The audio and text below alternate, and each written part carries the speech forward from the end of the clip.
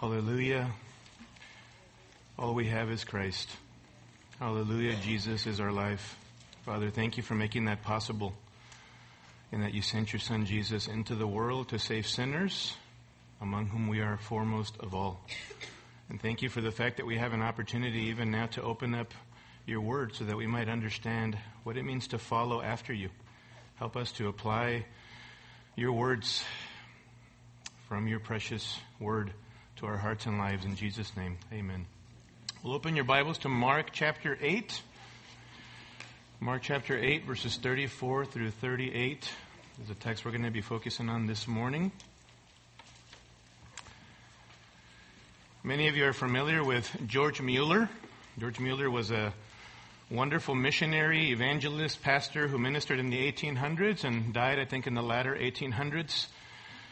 And for all of Mueller's accomplishments, people talk about his faith and his great devotional prayer life and just being a man of the word and his ministry to orphans and just educating kids and youth in England at the time of his ministry. But what people often forget about Mueller is that he was once a kid and a young man. And Mueller was quite the wretched kid and young man. He lived a life of rebellion, a life of sin. He was very known for just his lying and his cheating. He was a young man who used to steal a lot, had an addiction to gambling, stealing even from his own parents. And the story is told of how when he was 14 years old, even though his mom was on the verge of dying on her deathbed, Mueller was out, instead of caring for her, he was out gambling away more and more money with his friends. That was the extent of his wickedness and addiction. But then George Mueller had a collision with Jesus Christ. God saved George Mueller as a young man. He became a follower of Christ and a great evangelist. He became a devoted pastor and husband. And he and his wife ended up beginning a number of orphanages in England at the time. By a conservative count, it is estimated that by the time that George Mueller passed away, he and his wife had cared for over 10,000 orphans in England. They also had founded multiple schools where children and youth could receive an education, particularly a Christian education from a Christian perspective. And all of this they did trusting in the Lord's provision, being people of prayer, knowing that God would provide for all of their labors and for all of this ministry to these young kids. What changed in Mueller's life? Obviously, the Lord did an amazing miracle, even consistent with the miracles that we just heard a little while ago, the baptism testimonies. But what was his perspective concerning his life? This is what he wrote about his life. Quote, "There was a day when I died, utterly died. Died to George Mueller, his opinions, his preferences, his tastes, and his will. Died to the world, its approval or censor. Died to the approval or blame even of my brethren and friends. And since then I have studied to show myself approved only to God." End quote. Mueller knew that he was no longer his own. That Jesus Christ, his Savior, his Lord, owned him. He was no longer his own. You know, that's the heart, those words that he articulated there, that's the heart of a Christian, of a follower of Christ, or at least it should be. The cry of every Christian, every follower of Jesus. That we have died to self, and that we continue to die to self daily, as Luke puts it. That's how Luke puts it in Luke 9:23, that we are to take up our cross daily if we are followers of Jesus Christ. To become a follower of Christ is to have a new orientation. To become a follower of Jesus, to be a Christian, is to be guided by a new governing principle. No longer do you live to exalt self, but you live to exalt Christ. Jesus is your life. That's what it means to be a follower of Jesus. That Jesus is your life. Paul said this to the Ephesian elders in Acts 20:24. "For I do not consider my life of any account as dear to myself, in order that I may finish my course and the ministry which I received from the Lord Jesus to testify solemnly of the grace of God." What a heart. What a heart to see Jesus exalted. And that was not the cry, beloved, of just an apostle. That's not the cry of pastors or missionaries in some foreign country. That is to be the heart cry of every single Christian. That is not the heart cry of elite Christians. Those don't exist. There's no such thing as a committed follower and a non-committed follower. Every single Christian is to be about Christ and exalting Christ on this earth, making disciples, being about the Great Commission. That was Paul's heart attitude as he ministered. And this is what we began to see last week. That this is the kind of commitment that Jesus demands in verse 34. That if you are to follow him, you must consider the cost of dying to yourself, taking up your cross daily, and continuing to follow the Lord Jesus in a lifelong commitment until he takes you home or he returns. That's what it means to follow Jesus Christ. This is the way of discipleship. From the moment of your conversion, and that becomes the way of life for every single Christian. If we wish to wear the crown of Christ someday, we must be willing to bear his cross, to follow after his example that he set for us. So this was the first of three considerations for those who wish to follow Christ. You must consider, from verse 34, the cost of following after Christ. And I want us to look at the second consideration this morning. If you wish to follow after Christ, if you wish to follow the Lord Jesus Christ, you must consider the choice of following Jesus. Not only the cost, but your choice. You have a choice set before you this morning if you are not following after Jesus. There are implications for those of us who are believers this morning for what it means to continue to follow after Jesus. And just like the audience of Jesus' day here in our text had a choice at that moment from a human perspective of what they were going to do with the words of Jesus, so we too have a choice this morning as it pertains to following after Christ. And I love verses 35 through 38 here in this text. Because in verse 34, if you remember, Jesus has given this open and direct invitation to anyone who wishes to follow after him. And now in verses 35 through 38, on the heels of that, he gives reasons why you and I should follow him or continue to follow after him. These reasons are signaled, if you will look with me, by four statements that each begin with the letter or the word for. Notice verse 35. For whoever wishes to save his life will lose it. Verse 36. For what does it profit a man to gain the whole world and forfeit his soul? Verse 37, for what will a man give in exchange for his soul?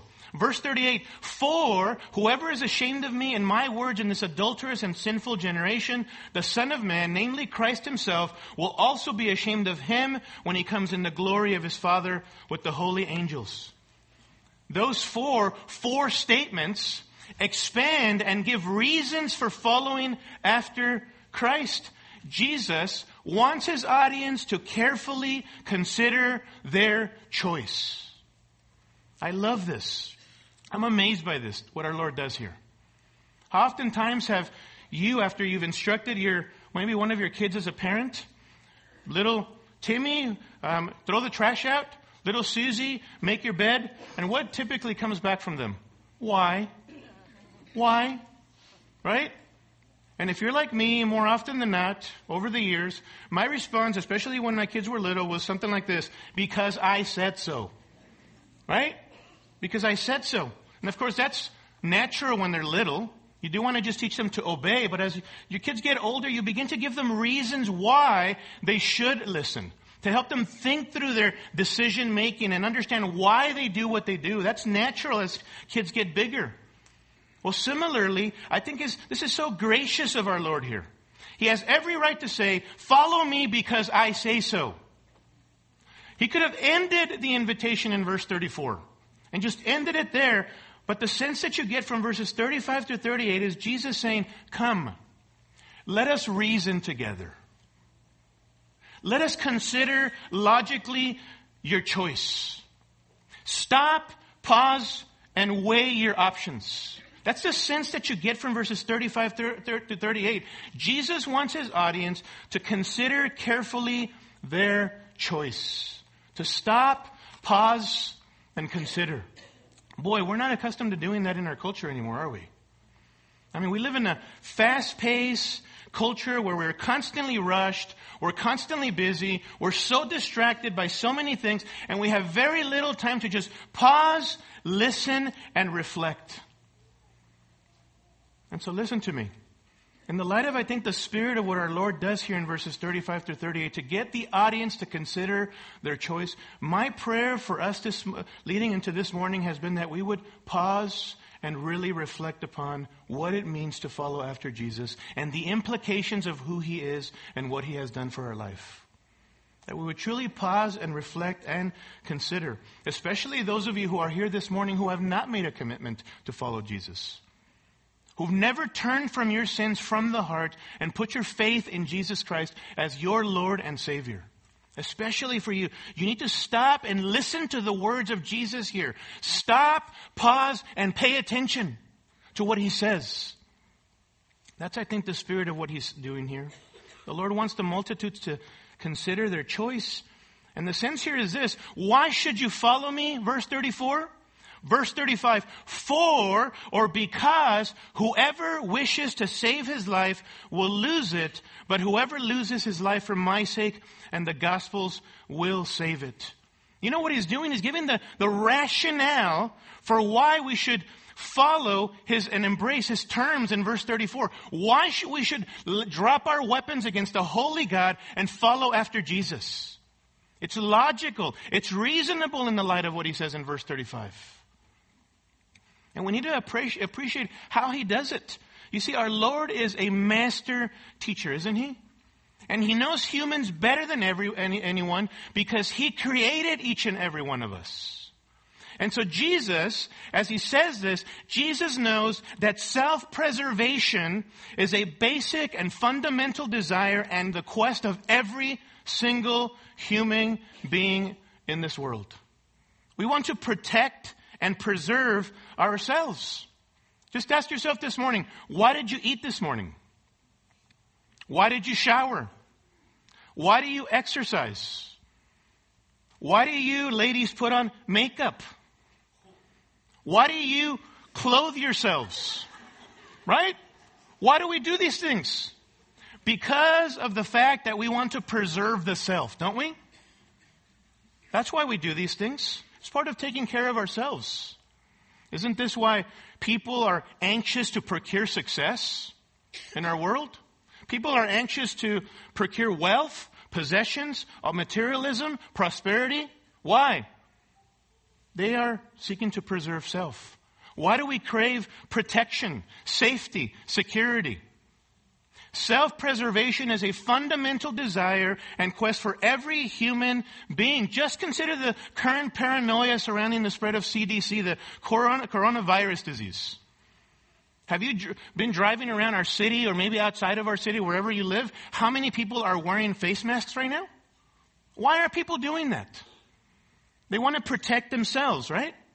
They want to protect themselves. Fundamental to every human being is the desire and quest for self-preservation, including each and every one of us. Isn't this why we spend our whole life procuring assets, gaining possessions, looking for pleasure in those things that God forbids? There's things that we're constantly pursuing and keep us awake at night because we want something more, because we think that whatever that is, it's going to gain us happiness here in this world. Jesus knows His creatures better than anyone. So in verse 35, He's appealing to this basic and fundamental desire and quest by essentially saying, you want to save your life? You want to control of your life? You want to continue to pursue selfish ambitions, selfish pursuits, be about your agenda? Know that in the end you will surely and tragically lose your very life. Bank on it. Guaranteed. This is God speaking to us. If He says it, it's true. To lose your life in verse 35 means to perish, to ruin, to destroy your very life. How tragic and how ironic, isn't it?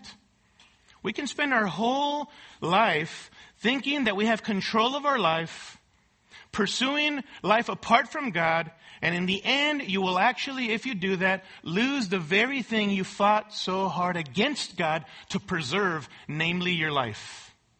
Amazing. D. Edmund Hebert writes, quote, "A person who rejects Christ in the pursuit of self-preservation will ultimately result in the destruction of his higher welfare." End quote. Amazing. Think about what he just said. Think about what he just said. We deceive ourselves into thinking that our pursuit of autonomy and control of our lives is where it's at. We are fixated upon the things of this world, the stuff of this world, because we think it's our higher welfare. These things will gain us happiness. But in the end, we are short-sighted, aren't we? Short-sighted and earthly minded. Because all of those things will pass away. You will not be able to take, when you die and you leave this earth, you will not be able to take one penny out of this world. Not one. We're so short-sighted as people. 1 John 2:17 says that the world is passing away. The world system around us, present tense, the world is present tense, passing away, and also its lusts or its evil desires. But the one who does the will of God abides forever. And we know that in that context, the one who does the will of God is the Christian, the person who turns from their sins and trusts in Jesus Christ as Lord and Savior. That's the person who does the will of God. Emptiness awaits those who reject Jesus and instead put a lot of stock on the stuff of this life.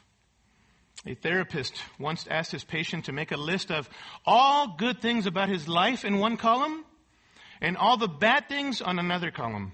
Under the good column, he wrote, professionally successful, the perfect job, great wealth, okay marriage, kids successfully launched into their adult and professional life, nice house, great cars, as many holiday vacations as I want, a great bank account and retirement set aside, etc. There was more stuff on the list. Then on the other column, under the bad things, he writes, miserable and unhappy most of the time, if not all of the time. Boy, that pretty much sums it up, doesn't it? That pretty much sums it up. Jesus says, think about it. Consider your real, deep, greater, long-term well-being. Look for the greater, lasting, eternal preservation. In fact, look at what he says in verse 35. By contrast, but whoever loses his life for my sake and the gospel's will save it. He's saying the same thing he said in verse 34 in different words. That those who lose their life by denying themselves, taking up their cross, that is embracing ongoing shame, indifference, ostracism, potentially even physical death for the sake of Christ and the gospel, and follow after him, those will ultimately save their life. Those will ultimately be in his presence. What's the point? You win by relinquishing self. Personal autonomy, self-rule. You win your life, eternally speaking, by losing your life on earth for the sake of Christ. Notice verse 35, for my sake and the gospel's. That's a kingdom-minded perspective, isn't it? That's a kingdom-minded perspective. That's the perspective that has driven many amazing brothers and sisters in Christ who have been missionaries to foreign countries. This kingdom-minded perspective that nothing was more valuable to them in this world than to spend their whole lives about Christ and making Christ the center of their life. Like Jim Elliot, who understood what Jesus was saying here. His desire was to reach the Huaorani Indians in the jungles of South America, only to be speared to death by the people there. And many people told Jim Elliot, in preparation for that trip, and along with his other brothers that he took with him, don't do it. You're a promising young man. You have a lot of promising stuff happening here in America for your future. Don't do it, Jim. And he still did it. That he goes with his brothers to this foreign place, and they get massacred.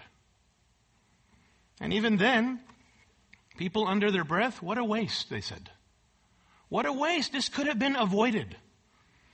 Yes, what a waste if your standard of measure is comfort, ease, and security, right? But if you're a kingdom-minded Christian, if you're a genuine follower of Christ, it was absolutely worth it, wasn't it? It paved the way. What these men did paved the way for others to go and take the gospel to these people who needed to hear the good news of the person and the work of Christ. And there were people who came to know Jesus, who passed from death to life. And God used Jim Elliot and those brothers who were massacred to pave the way for that to happen. Talk about a kingdom-minded perspective. What causes Christians to live and make choices like this? It's a mindset that is eternal, isn't it? Here's what Jim Elliot said about his life. He said, "He is no fool who gives up what he cannot keep in order to gain what he cannot lose." I love that. He is no fool who gives up, namely his physical life, who gives up what he cannot keep in order to gain what he cannot lose, his eternal life. That was the heart of Jim Elliot. The Apostle Paul, another follower of Christ just like us, put it this way in Philippians 1:21. He said, "For to me, to live is Christ, and to die is" what? Gain. Why? Why? Even in the worst case scenario, Paul says, even if I physically die, I'm going to go into the very presence of my Savior. It's a win-win thing. Here on earth, He sustains me. It's all about Jesus, His Spirit living inside of me, allowing me to do everything that I do to serve Him. And if I die by way of persecution, I go right into His presence. Win-win for the believer, for the Christian. St. Clair Ferguson writes this: "If living is not Christ, then you are merely existing. And to merely exist without Jesus is to waste your very life." I love that. If living is not Christ, then dying won't be gain for us, beloved. If living is not Christ, then dying won't be gain. There are some of you in here who simply won't commit your life to Christ. And you think to yourself, I don't want to give up my selfish pursuits. To follow after Jesus is loss of freedom. I want the choice to be able to live according to how I want to live. Listen to me. If you are not following Jesus and Jesus is not Savior and Lord of your life, you are not free. You're a slave to yourself and a slave to your own sin. You are not free. Don't be duped and deceived into thinking that you are free. It's all about you. It's all about your sin. And so what Jesus is saying here is, in the midst of those things that keep you from me, of autonomy and clinging of control of your life, one day, if you don't repent, you will lose the very thing that you are seeking to protect and preserve, the most precious thing, namely your life. And so think about it. In the final assessment here, Jesus is looking after our greater well-being, isn't He? Getting us to think, lose yourself for me, and I will preserve the most precious thing to you, your life. That's why He came, to die for sinners on the cross. Now notice how He further expands on this in verses 36 and 37. And He does so by asking two rhetorical questions. Look at verse 36. "For what does it profit a man to gain the whole world and forfeit his soul?" In verse 37, "For what will a man give in exchange for his soul?" We know the answer to these questions, but He's asking these questions to get people to think, to consider what's at stake if they do not choose to follow after Him in response to His invitation of verse 34. Consider, think. The first rhetorical question in verse 36, notice, builds on verse 35. In verse 35, Jesus has just asserted that if you seek to save your life, spend your life pursuing the selfish wants, your selfish wants, you will ultimately lose your life. And now in verse 36, He expands on this line of thinking. And He says, "What or for what does it profit a man to gain the whole world and forfeit his soul?" It's an argument from the world of business, isn't it? From the world of financial transactions, of profit and loss. Suppose, says the master teacher, suppose, though it's humanly impossible, of course, but just for the sake of argument, suppose that you spent your whole life, all of your efforts on gaining the whole world, and you actually achieved it. That you actually came to the point where you owned the whole world. Of what profit would it be if you forfeited your own soul? If you lost your soul? And then he asks, what will a man give in exchange for his soul? Your soul is priceless. There's nothing that you can earn in this world. No possessions, money that can be used as an exchange for your soul if you reject Jesus Christ. Can I ask you this morning, what is that thing or things that you desire most that keep you from Jesus? Consider for a moment those things.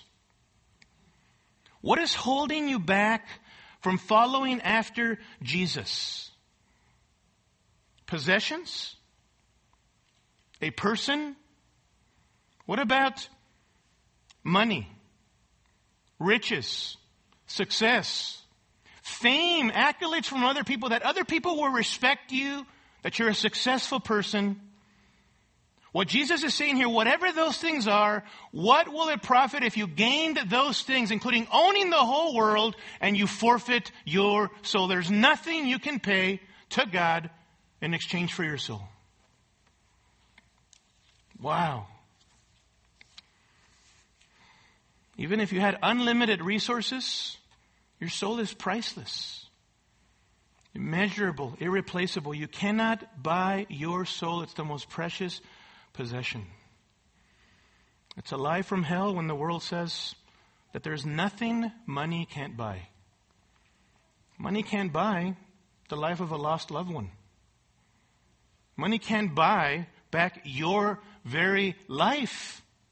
And we forget about this, don't we? We become so earthly minded, and from time to time we need reminders from the Lord, like the very recent death of the very famous Kobe Bryant. Of the precious value of human life. You know, Paul Allen, co-founder of Microsoft, died in 2018. You know what his net worth was? Net worth, $20.3 billion. $20.3 billion.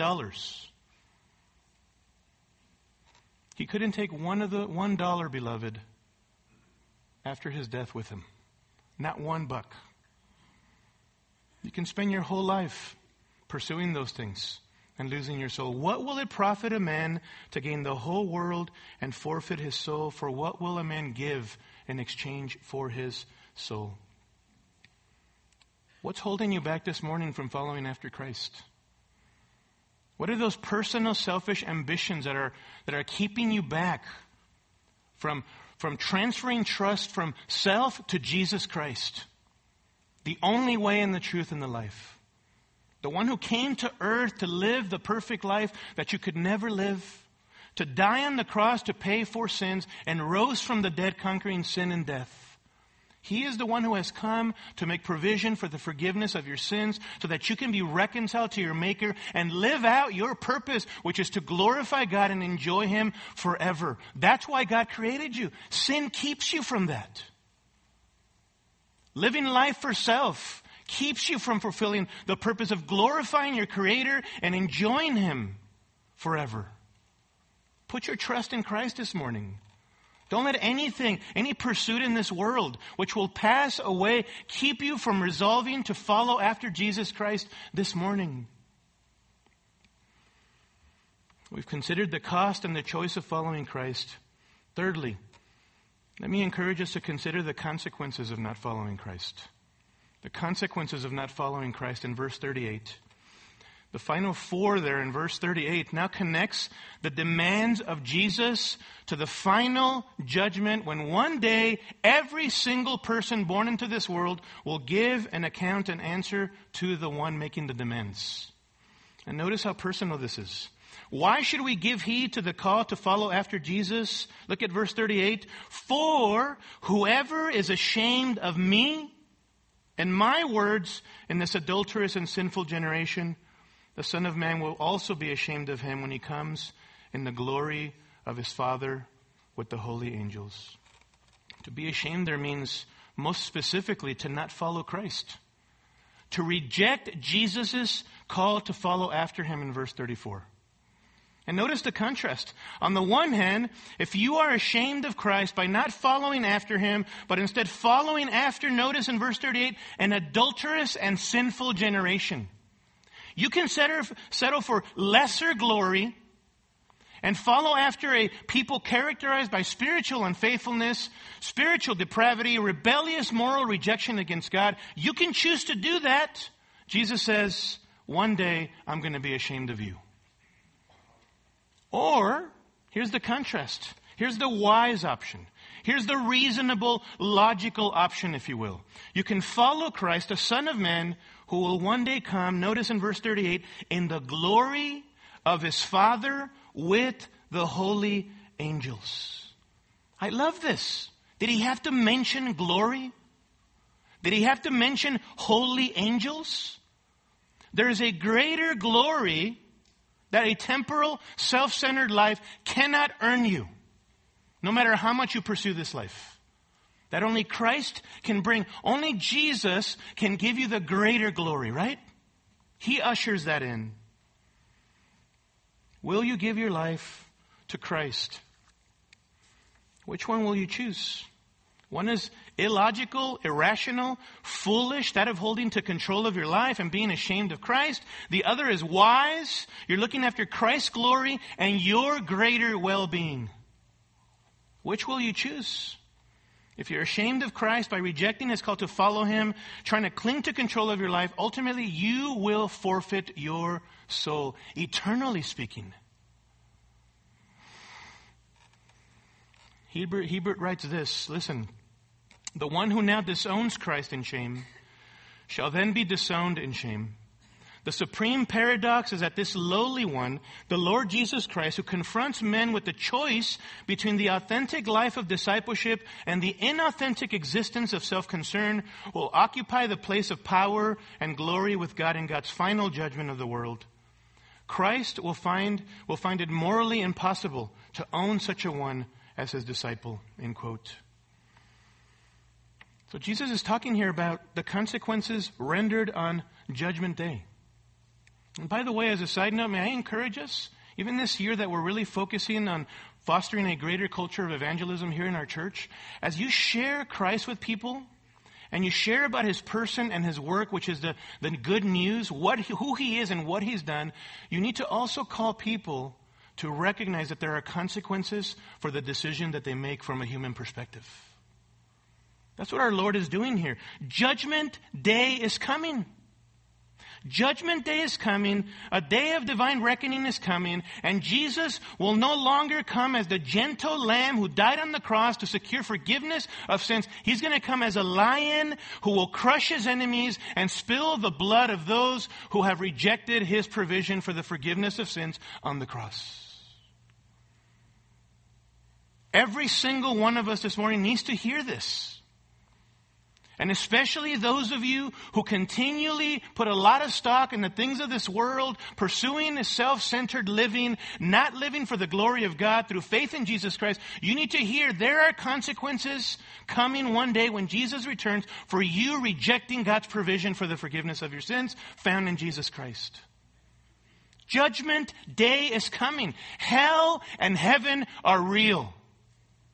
There is a heaven where we will eternally be enjoying the presence of God forever and ever and ever. I cannot wait for that time.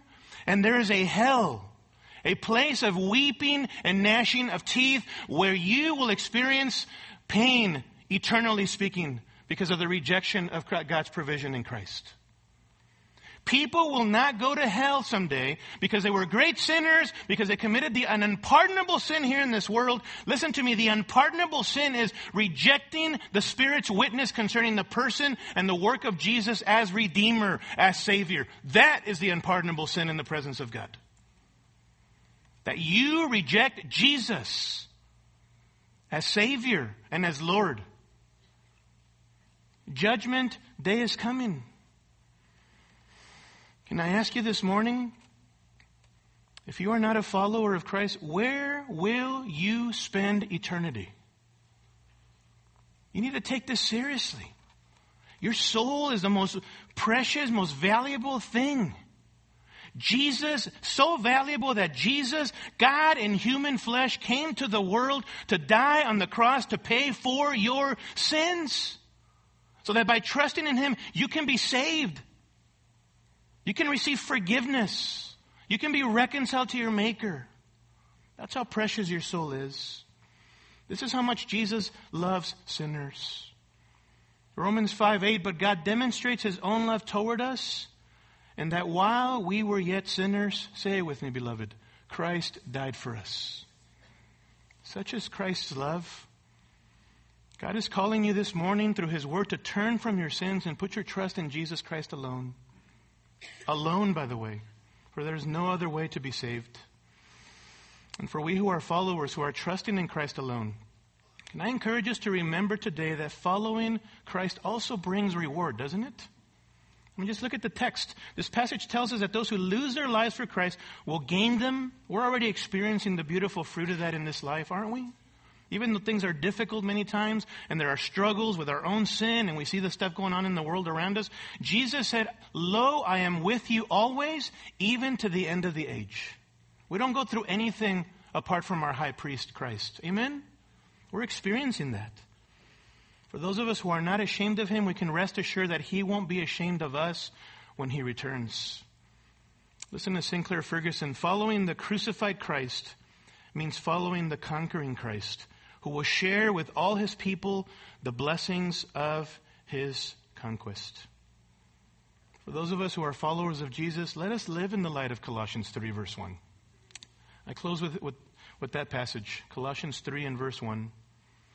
Christian, believer, set your mind on the things above, where Christ is, seated at the right hand of God.